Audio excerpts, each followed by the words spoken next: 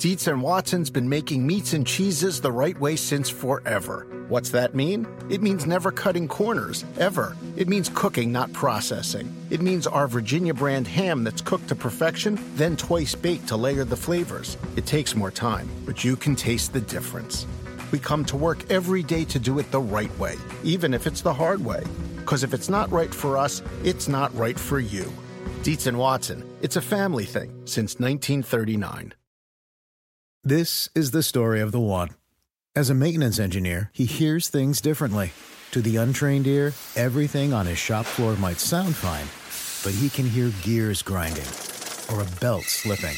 So he steps in to fix the problem at hand before it gets out of hand. And he knows Grainger's got the right product he needs to get the job done, which is music to his ears. Call, click Grainger.com, or just stop by. Grainger, for the ones who get it done. This episode is brought to you by Progressive. Most of you aren't just listening right now, you're multitasking. But what if you could also be saving money by switching to Progressive? Drivers who save by switching save nearly $750 on average, and auto customers qualify for an average of 7 discounts. So multitask right now. Get your quote now at Progressive.com.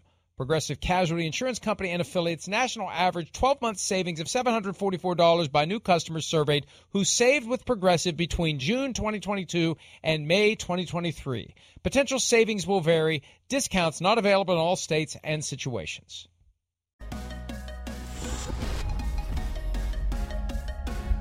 Tuesday edition of PFT Live. We continue to talk Bengals issues. This is something that popped up yesterday. The official game book that is generated after every NFL contest has at the very end a collection of snaps, playing time percentage, and there was something jarring in there as it relates to Joe Mixon. Joe Mixon was on the field for 23 plays on Sunday in the game against the Chiefs. Samaje Perine was on the field for 43 plays. This was just 1 week after Joe Mixon had 20 carries for 105 rushing yards against the Buffalo Bills. It was stunning. It was jarring. There wasn't a whole lot of running in the game plan. And maybe the game plan was to pass. But when you look at Mixon's production and involvement in the last game of the season, and you consider, Miles, that Joe Mixon has a $9.4 million non-guaranteed salary for 2022, and when you consider all the players coming up for contracts in Cincinnati, key players beyond Mixon. Mixon's a key player. Joe Burrow, T. Higgins, Jamar Chase becomes eligible after the 2023 season, and every cap dollar you save this year is a cap dollar you could use on Jamar Chase next year. It's hard not to wonder whether or not there's something deeper going on. And at a minimum, are they going to squeeze Joe Mixon to take less? At worst, could it be that Joe Mixon's time in Cincinnati is over? It's a shame if it happens. He's not even 27 yet, but that's what happens with running backs. Yes, it is, and it's about team construction, right? I mean, how do you make sure that you're maximizing the most out of every dollar you can out of the cap when, frankly, Joe Burrow is probably going to break the bank very soon, right? Jamar Chase, he's going to break the bank. Bake the bank, baby. Let's bake the bank. I like that better. Yeah, right. Yeah, I'm sitting in Sim's chair today, aren't I? Yeah. Maybe so Sims is here today. Yeah. T. Higgins, also another guy that's going to get paid. So this is something that you have to think about. But also, I think that it's kind of two separate issues, because you can look at this and think it might have been game plan specific, because they kind of knew last week that they could out physical the Bills, right? They pulverized them up front. I think that they knew, especially with 3 backup OLs, that they weren't going to be able to do the same thing to the Chiefs, who have a D-line that's led by Frank Clark, who's had an incredible monster year this year. And we saw that he wrecked the game for the Cincinnati Bengals with what he was able to do along that defensive line. So I think that that's part of it, especially because you go back a couple weeks and that playoff game that Cincinnati played against the Baltimore Ravens, Samaje Perine had the majority of snaps running back in that game too. So I think part of the difficulty with running the ball is that when you know you can't really do it, you've got to put somebody else back in there. And that's what they did with Samaje Perine a couple weeks ago, and that's what they did on Sunday night against the Kansas City Chiefs. It just bears watching, because if you're going to be tying up a large percentage of the cap in Joe Burrow, and more on that in a second, T. Higgins, Jamar Chase, you've got other key players who command a significant percentage of the cap, and we know what the running back position is. The running back position entails far greater supply than demand. And you can find a running back in every round of the draft. You can find a great running back undrafted. Every major college program generates every year at least one guy who could come to the NFL. And if you block for him, if you trust him to hold on to the football, and if you can trust him to not get the quarterback blown up in blitz pickup, he's ready to go. And sometimes you got to go a couple of years in special teams and you prove yourself that way, and then boom, off you go. But younger, cheaper, healthier, that's the key. And that's what's working against every running back as he gets toward 27, 28, 29, 30. The key for the Bengals, though, this offseason is Joe Burrow. He became eligible for a second contract the moment the 2022 regular season ended. Here's Zach Taylor, head coach of the Bengals, on the urgency to get a deal done with Joe Burrow now that 2022 is over. Yeah, I think that starts now internally. And so, again, just wrapped up with the team today, and as you go forward, you get a chance to start talking about Joe and all the other players that are up. That's the balance you always have to strike is we've got really talented players, and you want to work to get them back. And at the same time, you're balancing developing younger players. And so, again, we want all these great players we have, we want them back. And then, that's a chance to work these next couple of weeks and see where we end up. And at the same time, always developing, I don't like saying the bottom of the roster, all the guys on the roster, and I think we've taken great pride in doing that. Yeah, fortunately, I don't have to put that on paper, in terms of what that is. That's just the business we're in right now. He's everything we want to be about. He is a hard worker. He cares about his teammates. He cares about where he's from, Ohio. This fan base, I think he represents us the right way. And so we take a lot of pride in having Joe Burrow as our quarterback. The issue has come up recently, especially because 3 of the 4 quarterbacks in the conference championship games are on their rookie deal. Can you win with a quarterback who's on a big money contract? Well, you can. The challenge becomes, look at the Chiefs. They're doing it with Patrick Mahomes. The challenge becomes hitting on your draft picks, developing. It's not just picking the right guys. It's developing. I think back to the conversation we seem to have every year about the Patriots. Do they fail when it comes to selecting receivers, or do they fail when it comes to developing receivers who may have become better players under another coaching staff? We don't know that. It's all the same thing. Draft and develop, draft and develop. And you have to do that because you have every year 7 or more, depending upon compensatory picks and trades, et cetera, opportunities to bring in guys who are at a very low salary amount who can supplement the guys who are making a ton of money. And that's the challenge, and that's what the Bengals are now going to shift into. They've had their 3 years with Joe Burrow at a salary level that is easy to manage. Now they're going to have to figure out how to manage their team with Joe Burrow getting more, and I think Burrow's sensitive to that. And look, I'm a firm believer in get everything you can while you can, because the moment that you can no longer do what you're doing now, they are done with you. Get paid while you can. The balance, though, if you're Joe Burrow and you want to compete for championships and build a legacy, is I got to leave some food in the trough for everybody else, or it's going to be all rookies. It's going to be Joe Burrow and all rookies and undrafted guys for the foreseeable future.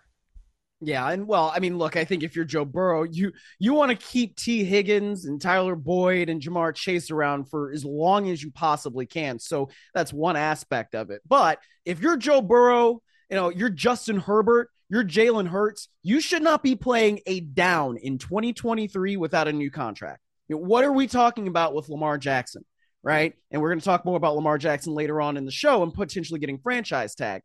But you should not be playing anything in 2023 without some significant guarantees. If Kyler Murray and Kyler Murray's agent could get that done last year, then that's what should be done for you this year. You don't necessarily have to be as vocal about it as Kyler Murray was. Maybe you only get vocal about it after the offseason program ends in June, because that's the time where we start to see these things, right? And that's 6 weeks-ish between the end of minicamp and the start of training camp. All 3 of those dudes, if they have not been signed to a new contract, need to get signed to a new contract if I'm them, right? Because there is too much money to be made that you should be leaving some on the table right now. You need to get those guarantees right now. We know Joe Burrow's great, right? We know Justin Herbert appears to be a franchise guy. We know Jalen Hurts is an MVP candidate. Those three dudes should not be playing anything. They shouldn't even show up to training camp if they don't have a new deal.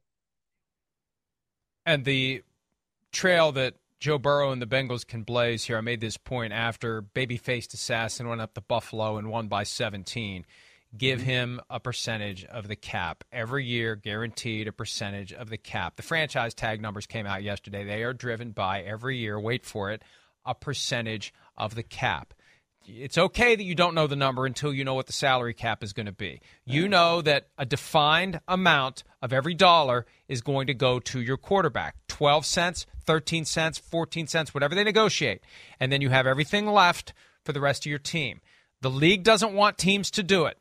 There's nothing in the CBA that prevents it. I've been saying for years it needs to be done. And Mike Brown is enough of a contrarian that maybe he's the right guy to do it. And Joe Burrow may be the right guy to push for it. It's a compelling argument to make. Look, how many cents out of the dollar am I worth to you? I don't care about total dollars. How many cents out of every cap dollar am I worth to you? That's how we need to be thinking about this negotiation. And if Burrow approaches it that way, Miles, I think he'll be the first one to get it. And if he doesn't get it, maybe nobody will ever get it. Maybe not, but I think that is a very compelling argument to do it. And I mean, if you have it that way, then it's not there are anchor points, right, that you have, and you know what that set anchor point is every year when the cap comes out. And frankly, the cap ain't going down any further. We know that the NFL, all they continue to do is generate money and make more money. And this is why people like you and, people that I guess are pushing it from 345 want there to be neutral site conference championship games, which I think is an awful idea. But if you keep generating money, then that cap is going to continue to go up. And that's why, it's an okay thing for you to have a set of percentage of the cap. I just know how to deal with the inevitable. Resistance is futile. The league is going to do it. Doesn't matter whether we like it or not. Me screaming from the mountaintop isn't going to change it. I frankly don't care if the game's a neutral site or home. You said you wanted it to be. You said you wanted it to be neutral site, and the rest of us in the PFT group chain said that you're wrong. So I was happy with that. It was a good group. Let me just say something. Those are all off the record communications. Those are all privileged. Those are all protected. Those are all under the not quite attorney-client privilege, but something close enough to that. All right, one more item from the game that was on Sunday night. That stupid-ass do-over that was one of the most bizarre moments, in part because I don't think anybody really knew what was going on, which created an even greater sense of ambiguity. It all happened because the field judge, the back judge, one of the judges, here comes the judge. And he literally came into the screen. He had tried to kill the play before it started because the game clock was running when it shouldn't have been running. So they killed the play. The play happened. Nobody noticed. Here he comes, upper left. He's killing the play as the play is starting. The Chiefs don't get the first down. They get a mulligan. They get a chance to do it again. Well, we talked about this yesterday. Okay, fine. The official sees the clock is running. He's trying to rectify the error. Game clock operator made a mistake. No, that's not what happened. You go back and watch the game. On the prior play, there was an incomplete pass. The ball wasn't spotted in the right place after the incompletion. They spotted that. They went out and they moved it. Ron Torbert, the referee, said to the world, and I'm paraphrasing, but this is basically what he said. On my signal, the game clock and the play clock will begin. Not the play clock only. He said both.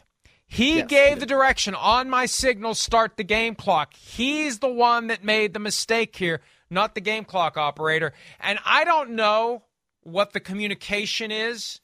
I know they all have the earpiece in. I don't know who can talk to the referee, but they need to have a path to the game clock operator to ask the referee or say to the referee, whoa. Somebody needed to say to Ron Torbert at that point, the game clock does not start on your signal, just the play clock. So whether it was the game clock operator, it could have been 3:45. Somebody could have said to Ron Torbert, no, the game clock shouldn't start. But I think the game clock operator when he or she gets a command that they should know conflicts with the rules, because incomplete pass, clock stops until the next play starts. You need to be able to hit a panic button to tell somebody. And it shouldn't be – I guess my point is we never should have had this mulligan. We never should have had this do-over because, number one, Ron Torbert made a mistake, and number two, apparently there was no mechanism for fixing it before you create this bad outcome where it makes people think the NFL is rigged even though it isn't. Well, right. And fortunately, it really didn't affect the outcome of the game all that much. I mean, at least some of the Bengals feel that way. I saw Jesse Bates say that, that they got the stop. So this wasn't as egregious as it could have been. But yeah, I mean, when you have an officiating mistake that we all see happen in real time, and then we all see the consequences of that where you can get the mulligan. I mean, first of all, why isn't the judge coming in there waving his arms more frantically? It's like he stops doing it once he sees that the play is kind of starting. Like, no, dude. If you realize that there's a mistake, like you gotta come in there with some gusto. I mean, I know that we're not here to see officials and them do whatever they want to do, but that's one where if you recognize a mistake, you really need to be emphatic about it. So it was an officiating mistake. It got corrected. It didn't change the outcome of the game, fortunately. And, at least we can put this to bed. But it did force the Bengals to stop the Chiefs again, even though they'd already stopped the Chiefs, and it did chew off more time on the clock. I mean, that's the irony, if irony is being used properly by me in this case, and who the hell knows. This whole exercise in making sure that time didn't unnecessarily come off the clock resulted in more time coming off the clock and shortening the game, because the Bengals should have had the ball back sooner than they did, and that would have affected everything and did affect everything that happened thereafter. Every play call, every scenario, everything. If you reset the clock, it affects everything. Didn't it not? If they reset the clock to where it was supposed to be, then shouldn't there been less time coming off? It wasn't. No, but my point is more time came off to process the rest of the drive to get to the point where we ended up where the Bengals got the ball back. I'm saying if that play had counted. Yes. Okay. If you count that play, they get the ball back on the next play with 10:19 on the clock.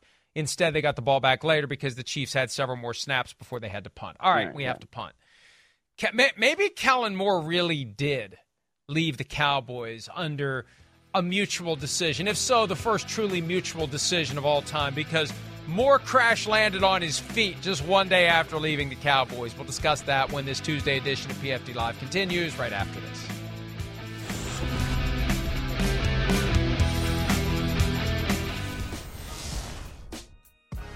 On Sunday, there was a mutual parting the ways between the Cowboys and offensive coordinator Kellen Moore. On Monday, welcome to the LA Chargers. What a shock that was. I mean, not really, but I guess kind of. It tells you that Moore had something going on behind the scenes with the Chargers. He did just show up and interview for the job and get hired right away. Now, the Rooney Rule applies to coordinator jobs now, and the Chargers had complied with all requirements, but it just seems weird. It creates the feeling that there was something happening behind the scenes, and maybe the Cowboys were fine with it. I think the Cowboys are trying to offload Kellen Moore, because if you just push him out, you owe him the balance of his contract. Maybe he's getting as much as he would have gotten from the Cowboys, and it saves Jerry Jones every penny that he would have otherwise spent on Kellen Moore. I don't know, but I do know this. Now Kellen Moore goes into a spot where he's working with a defensive coach, not an offensive coach, and he has a pretty damn good quarterback to try to mold into the kind of superstar that will help Kellen Moore go interview for a head coaching job and actually get it, and then the Chargers have to hire another offensive coordinator, which is a point we made earlier. When you have a defensive coach and a great quarterback, you have a revolving door at offensive coordinator. Yeah, no doubt. I mean, it reminds me of something an offensive coach once told me when he was going to be an offensive coordinator after he was no longer, not calling plays. It's like you can't hide now. And it's not that Kellen Moore was hiding before, when you're calling plays for Dak Prescott and you're trying to bring up Dak Prescott. But this is really a spotlight job because of the potential that we all believe that Justin Herbert has. And I mean, I don't know how many times I've sat here on Monday mornings on this program and said, man, it is so frustrating to watch Justin Herbert throw balls at or behind the line of scrimmage. Right? I mean, you have a guy in Austin Eckler who is extremely talented, and I don't mean to say this to put him down, but when you have the kind of receiving core, and I know that they were injured, but that they have with the Chargers, You don't want to see Austin Eckler catch 100 passes. That's not necessarily what you want to see. You want to see Justin Herbert push the ball down the field a little bit more. I mean, I was looking at it, as I was getting ready for this last night. Justin Herbert had 6.8 yards per attempt, 9.9 yards per completion.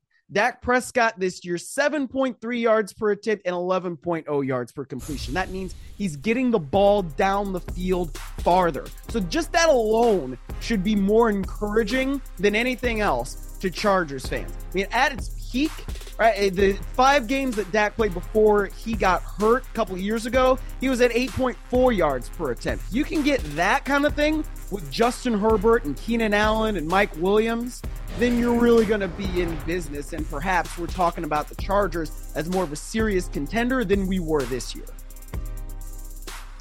Yeah, and it is a great opportunity for Kellen Moore. And look, the pressure is going to be on Brandon Staley this year, but the pressure was going to be on Mike McCarthy. It's not like Kellen Moore stepped into a situation that was worse than the one he was in.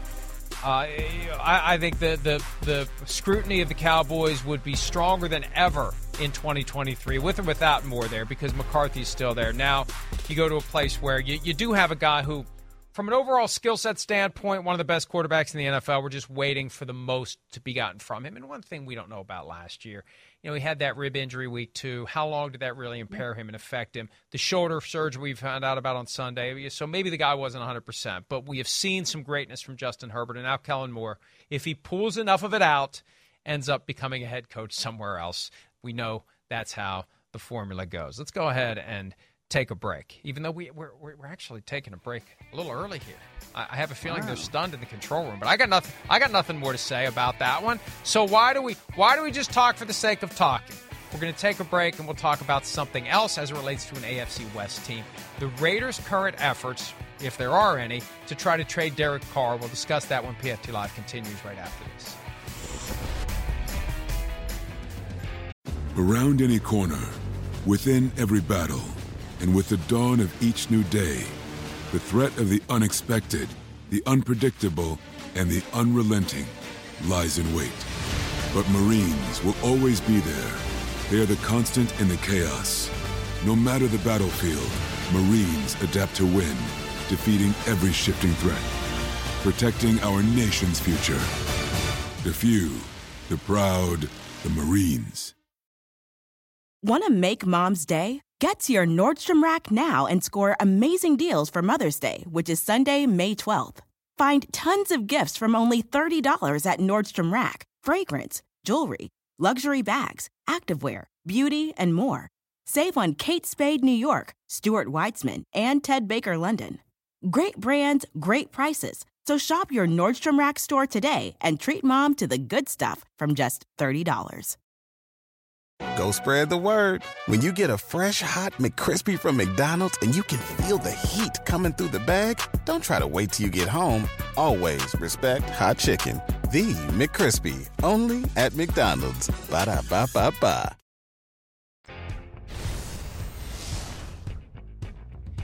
In 15 days, Derek Carr will have $40.4 million in future compensation become fully and completely guaranteed.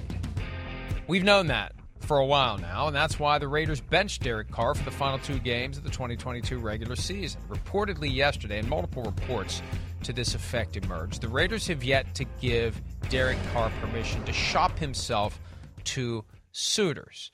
And it surprised me, but it didn't. Here's why it doesn't surprise me. I mean, it surprised me because we got 15 days to have a deal in place unofficially before that $40.4 million vests. And we've assumed all along that the Raiders are going to want to have a deal in place before that $40.4 million becomes fully and completely guaranteed.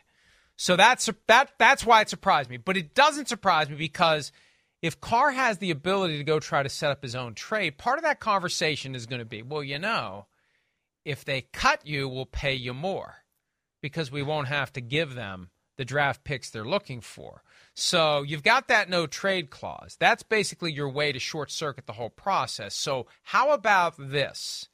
You get cut and then we'll sign you for X, which is more than we'd be willing to pay you. If we have to trade for you, we would want you to redo your contract to account for the fact that we had to give up a second-round pick or whatever to get you. So I think that's why the Raiders don't want to give Carr that license, because once you allow the communications, there's no way to police what the communications are going to be, Miles.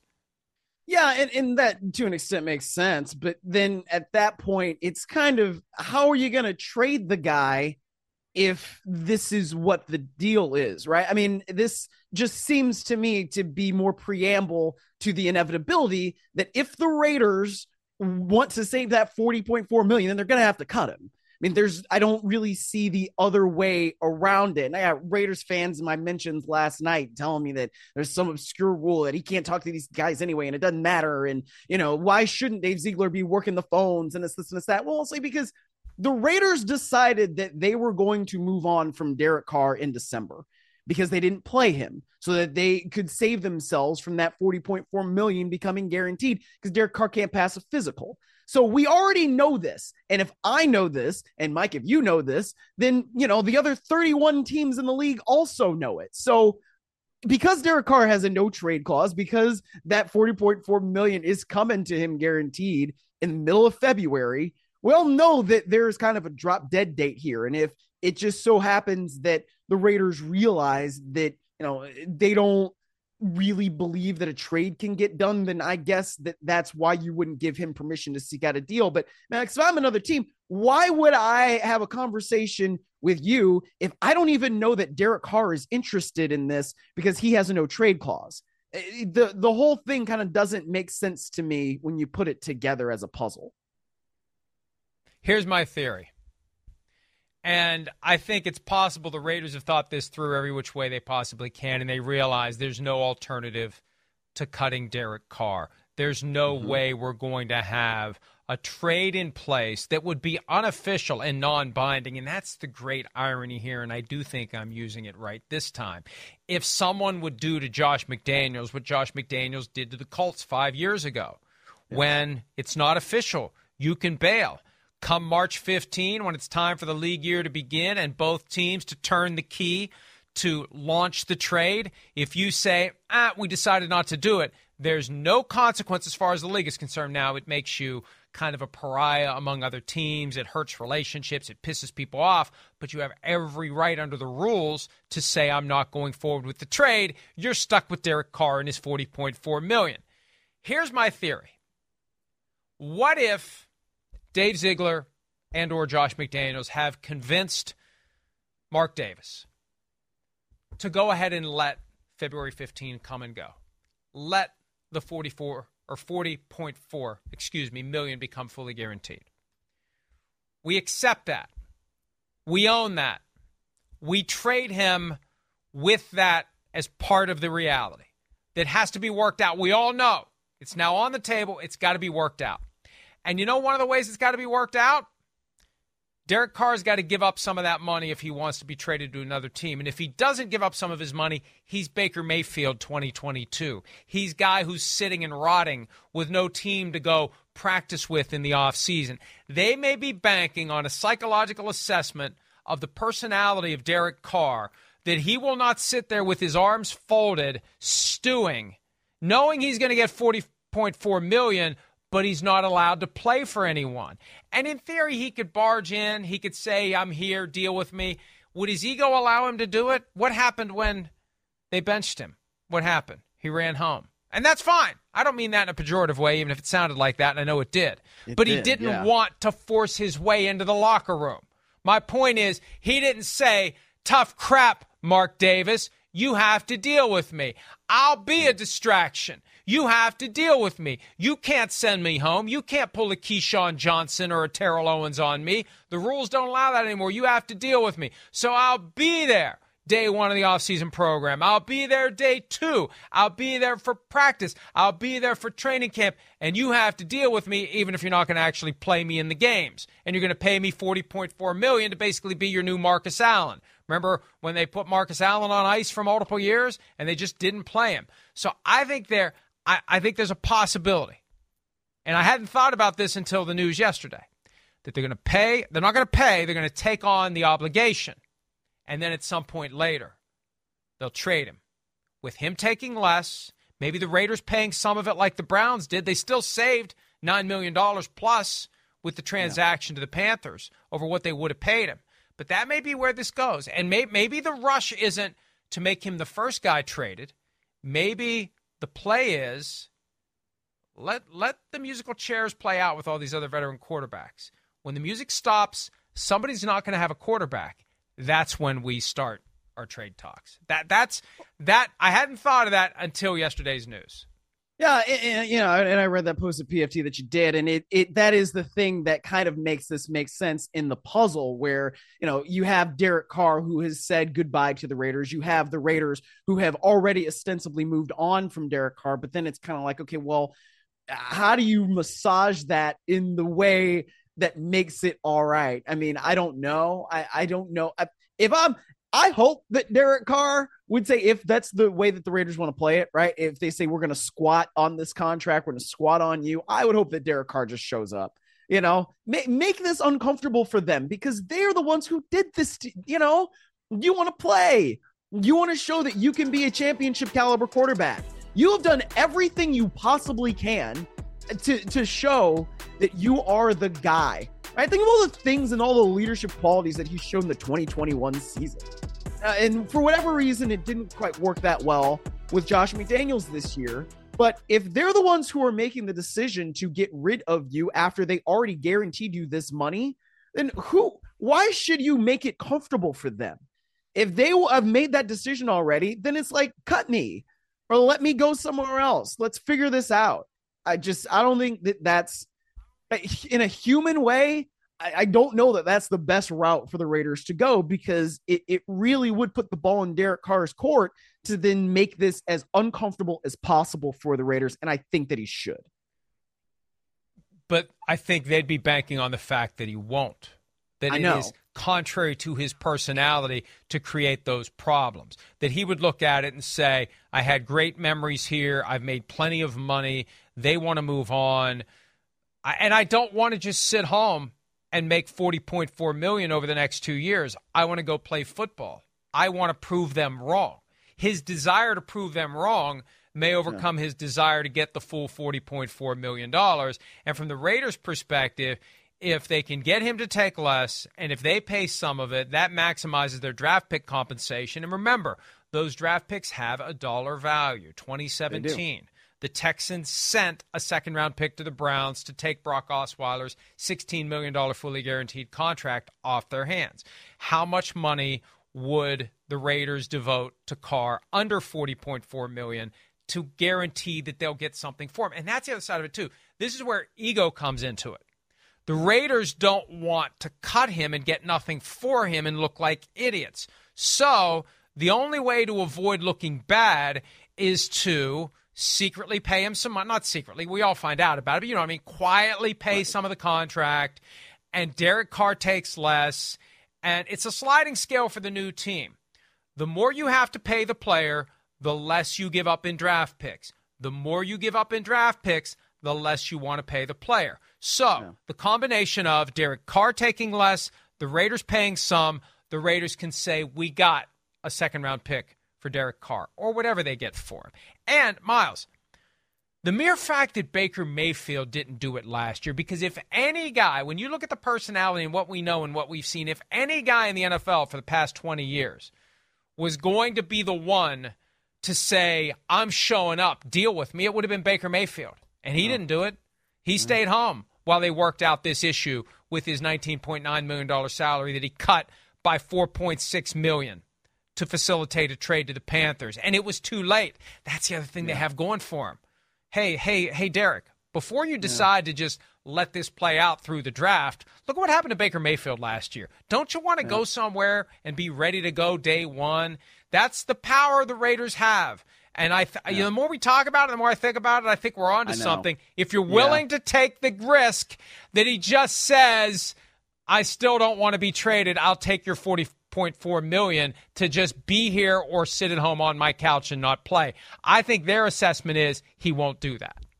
Well, he said in that statement, the fire to win a championship still burns deep inside me, and I'm paraphrasing that. But if that's the way he feels, then I guess you are banking on that. And yeah, I guess we're talking as you just said, myself into it, where I think that actually makes sense for the Raiders, because I don't know. I mean, if it's me though, I just want a clean break. I want to move on. I don't want to deal with the things that the Browns were dealing with last year, where, you just have to think about Baker Mayfield for all of eternity until you finally get rid of him. Right. But at the same time, why would you give up an asset for nothing? Which is also what we were talking about last year with Jimmy Garoppolo, right? Well, first of all, he wasn't healthy. Second of all, the 49ers didn't just want to cut him for nothing and not get anything. So it's one of those situations where, yeah, Derek Carr is one of the quarterbacks in this league that you can ostensibly drop onto a team that needs a QB,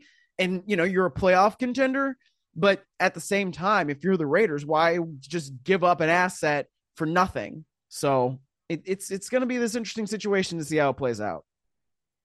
Now, look, the other side of this very well may be that as Dave Ziegler and Josh McDaniels, GM and head coach respectively of the Raiders, try to talk Mark Davis into this plan, Davis decides 2 weeks from today, I'm not comfortable taking on the $40.4 million. This is not one of the richer owners in the league. This is a guy that from time to time we hear there are cash flow issues. I don't know that it's true. I just know what others have reported and said. I don't want to get sued for defamation for suggesting that Mark Davis, who drives around in a Mini Cooper, isn't a multi-billionaire.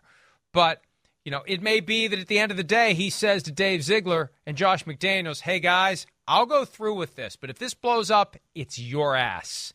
It's not mine. It's yours. Maybe.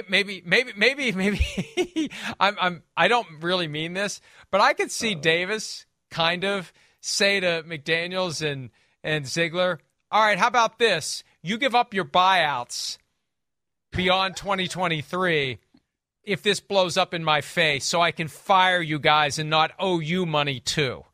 That would be funny if Mark Davis played that card.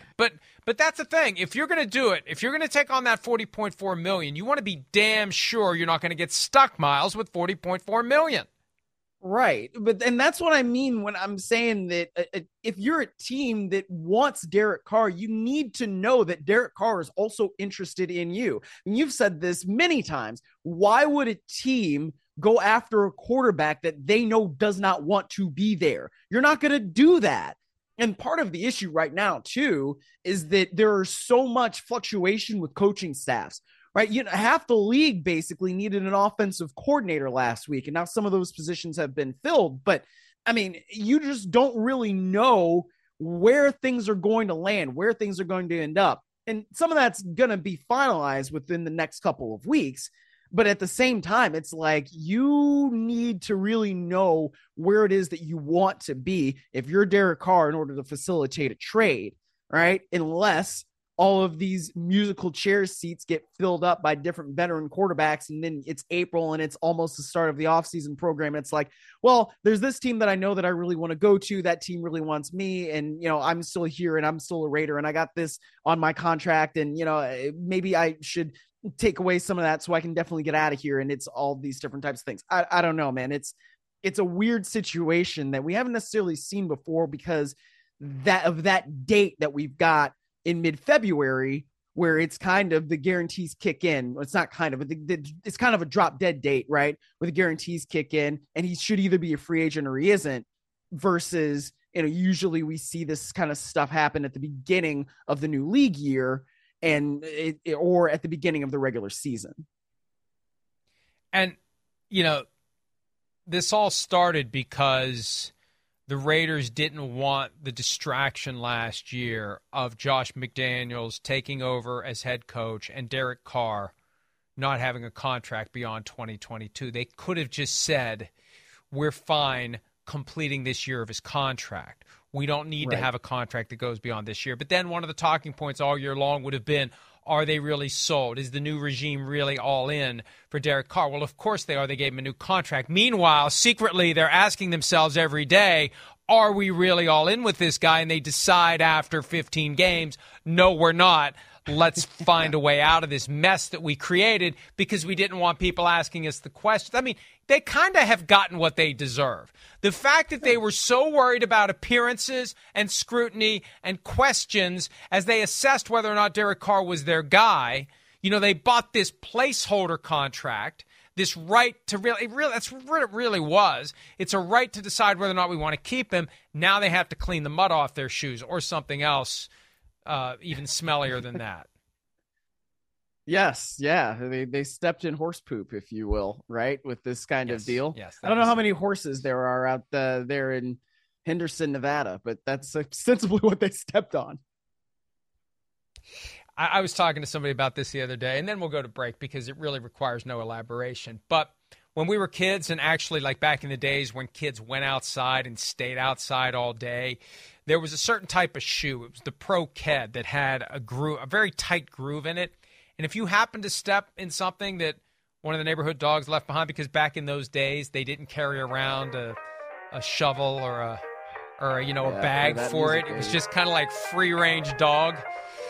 You'd be hanging around with your friends and somebody would smell something, and everybody had to check their shoes because somebody had indeed stepped in it, as I did, to trigger the dulcet sounds of the ragtime piano, which goes back way farther than I do. Let's take a break. When we return, the salary cap is out for 2023. We'll tell you what it is and what it means for one player in particular. More PFT Live right after this.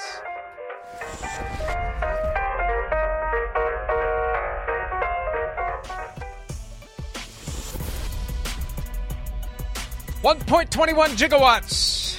Miles Simmons has never seen the movie from which that quote comes. Miles, do you know what movie that comes from? 1.21 gigawatts.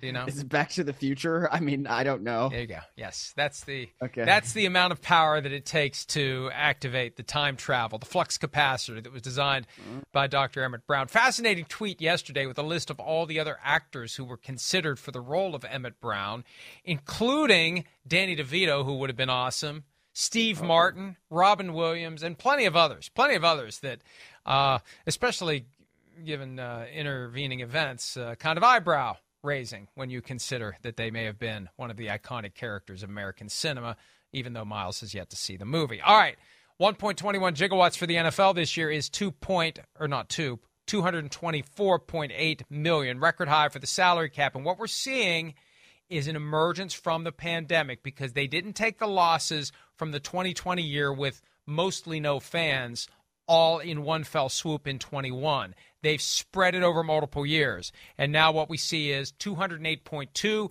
becomes 224.8. And Miles, I think by next year it's going to be 250. Yeah. I think that would make sense. I mean, we all know that it's just going to continue to go up. Right. I mean, that's the only way that this works. We were talking about it earlier with all the revenue generated from the new TV deals, from everything that they continue to sell. And who knows exactly all that stuff is. There's only more and more revenue. So as that continues to go up, the cap continues to go up and players get paid more. And that's the way it's supposed to work with the CBA. The original salary cap in 1994. Do you remember what it was? Do you know? You were alive then, so it actually did exist as far as you're concerned. I don't know. 34.6 million was the original salary cap. Now you've got guys who leave that much dead money behind or more when they're traded.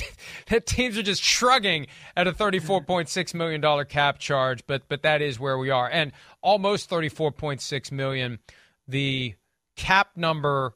The franchise tag value, cash and cap for quarterback this year is $32.4 million.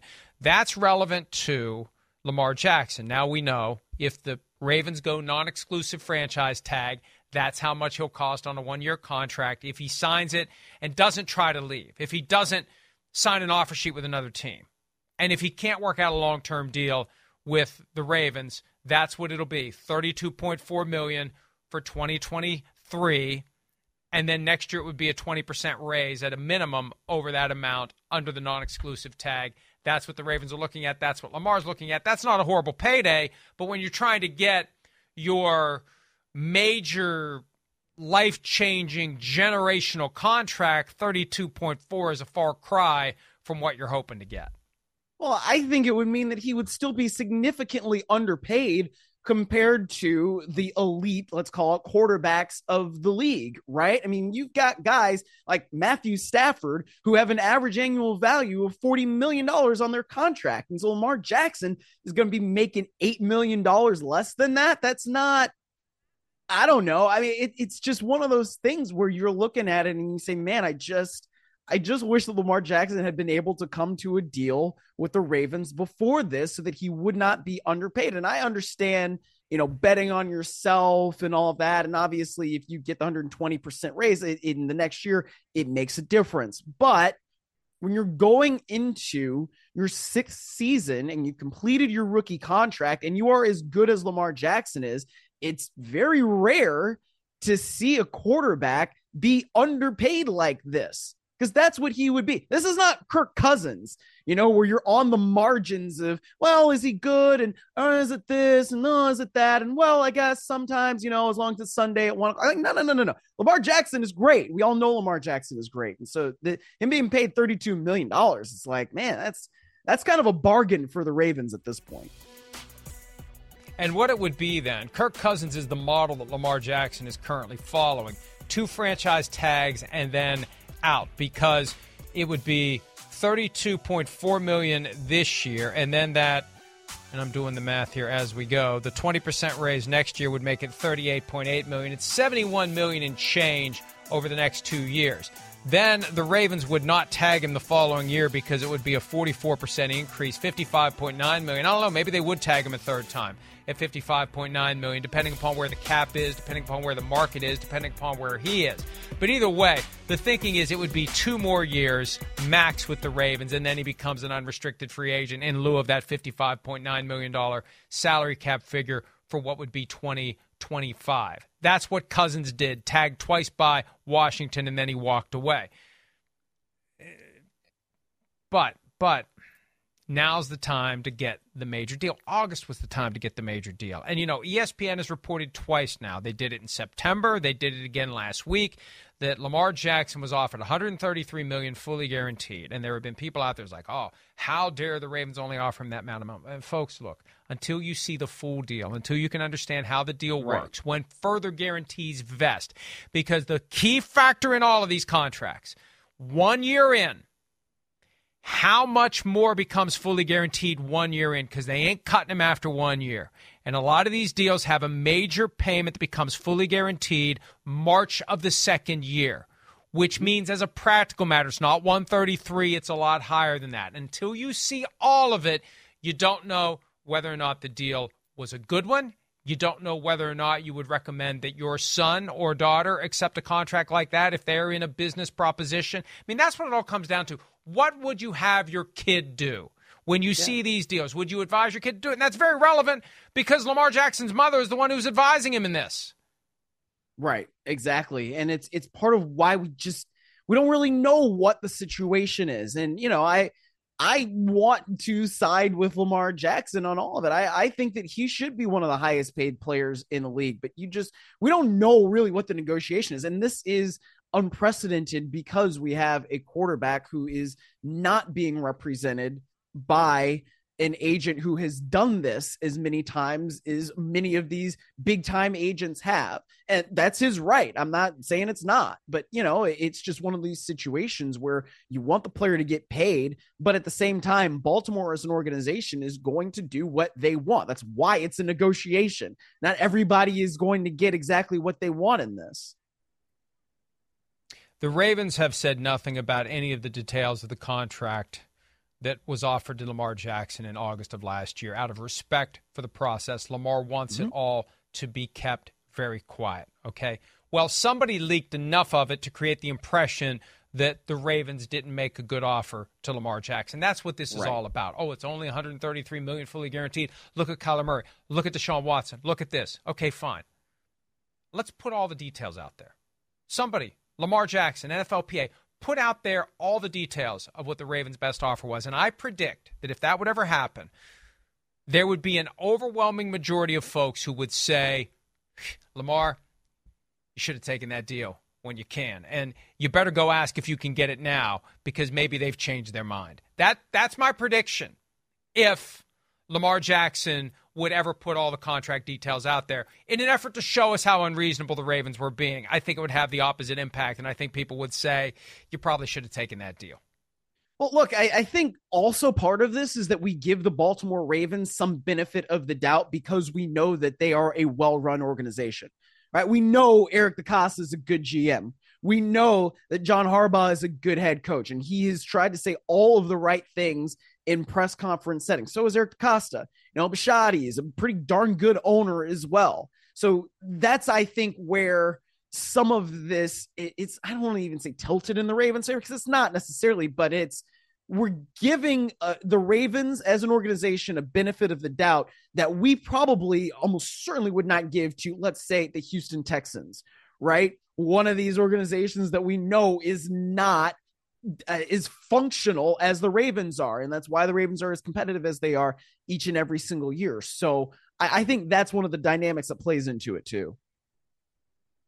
When John Harbaugh and Eric DeCosta met with the media 12 days ago for their end-of-season press conference, at one point DeCosta said there's two different Lamar Jacksons we're dealing with. We're dealing with the player, and we're dealing with the agent. And I love Lamar Jackson, the player, yada, yada, yada. Nobody ever pressed him for his opinion on Lamar Jackson, the agent. I have a feeling it would have been an interesting response in contrast to his feelings on Lamar Jackson, the player. But that's where it's going. If they can't work this out, I think it'll be non-exclusive franchise tag at $32.416 million. Then he can go out to the open market and he can see if someone will sign him to an offer sheet, understanding that if the Ravens don't match it, they have to give up 2 first-round picks. That's the stakes, that's the price, and that's where I think this is going to be when the dust settles on the franchise tag applications for 2023. Let's take a break. When we return, let's have a draft of the unsung heroes from Championship Sunday. We'll do that when PFT Live continues right after this.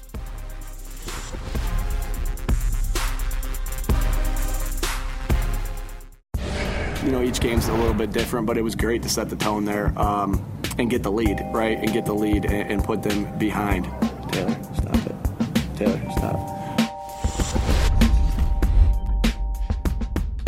Taylor Sirianni, don't stop, never stop. I love the spirit, the spunk, the gestures. Awesome, awesome. And hey, Nick, you bring your little kids up there with you. You run the risk that they're going to do the things that little kids do. I thought that moment was awesome. Yeah, I did too. I mean, I don't love kids in press conferences unless it's like the championship game or the Super Bowl. So that's just me as a grumpy writer who, has deadlines usually or whatever when you're in those press conference settings. But like that's awesome. You see the little kid because she's just mimicking and emulating her dad, who she's seen do this stuff all the time. Like, that is fantastic. I love that little human moment, especially when I don't have an article to write off of that press conference. And it's obvious that her Italian DNA has taken over, given her propensity to speak with our hands. And I can do that because I'm Italian. And by the way, the Italians are the last group out there that anyone can make fun of. I mean, I'm not offended by any of the stuff that you see, but like they even poke fun of it on SNL, that the Italians are the last ones you can make fun of, and you can do it a Mario voice, and nobody cares. And I can do it because I'm Italian. All right, let's do a draft of the unsung heroes from the AFC and NFC Championship game. All right, you're up first. I would like to go with this draft and stop whatever it is that's going on the other side of the screen. But yeah, my first pick is going to be Sky Moore because he was not supposed to be returning punts in that game. A lot of guys got hurt for Kansas City, right? And so he ends up having to return this punt.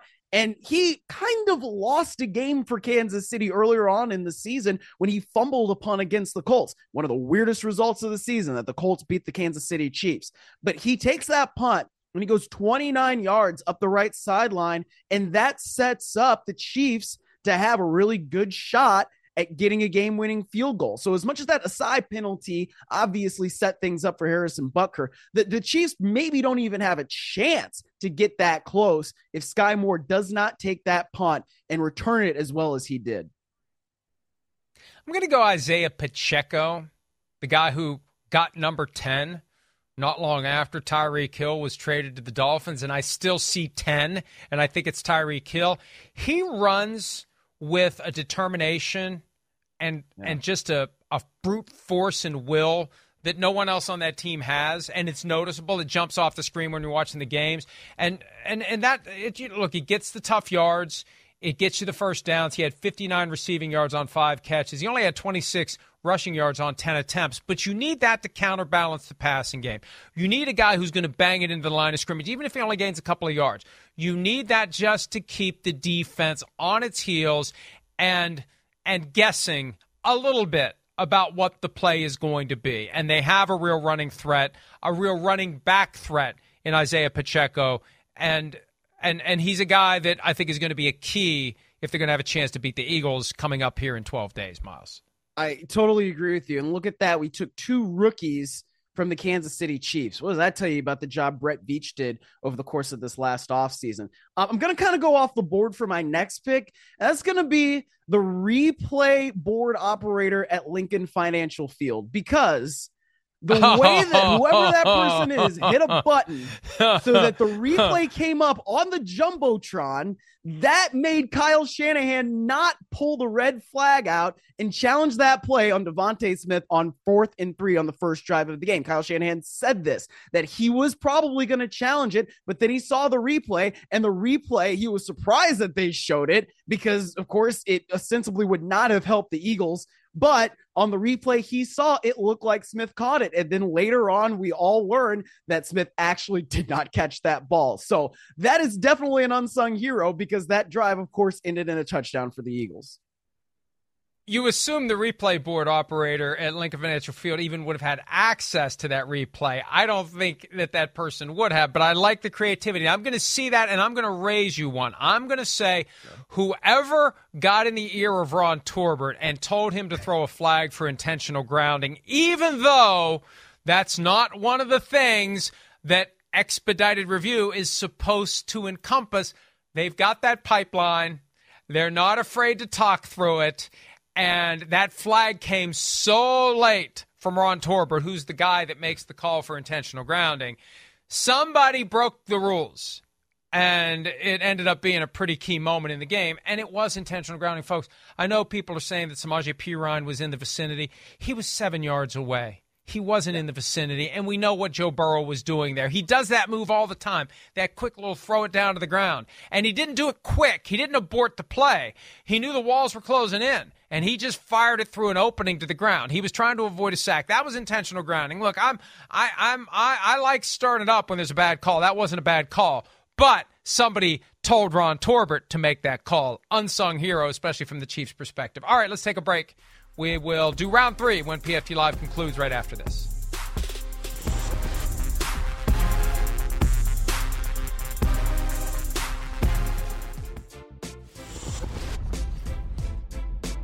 All right, one more round of the Unsung Heroes from the Conference Championship Sunday. Miles, what do you got? Oh, this is another one that's kind of off the board and probably depends on your perspective, but I'm going to go with the Cincinnati mayor, because for whatever reason, he decided to stir the pot with this whole Joe Burrow needs to take a paternity test to see if he's Patrick Mahomes' father thing.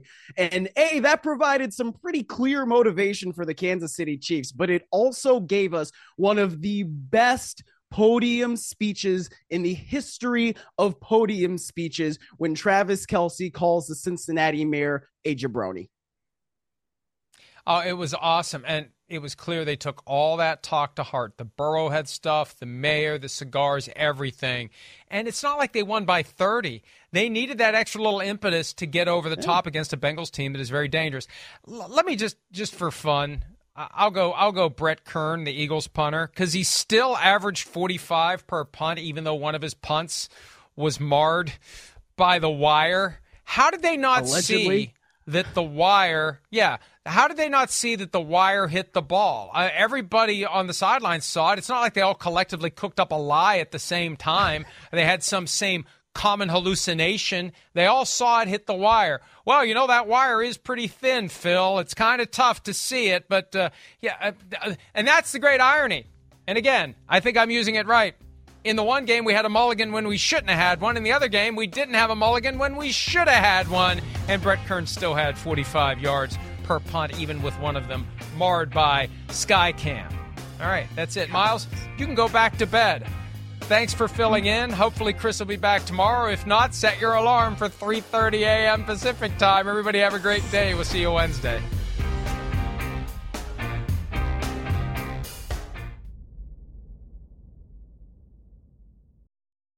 Want to make Mom's Day? Get to your Nordstrom Rack now and score amazing deals for Mother's Day, which is Sunday, May 12th.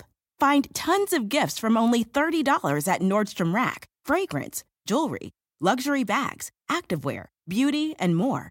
Save on Kate Spade New York, Stuart Weitzman, and Ted Baker London. Great brands, great prices. So shop your Nordstrom Rack store today and treat Mom to the good stuff from just $30.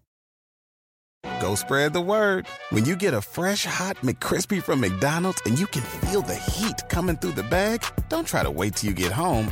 Always respect hot chicken. The McCrispy, only at McDonald's. Ba-da-ba-ba-ba.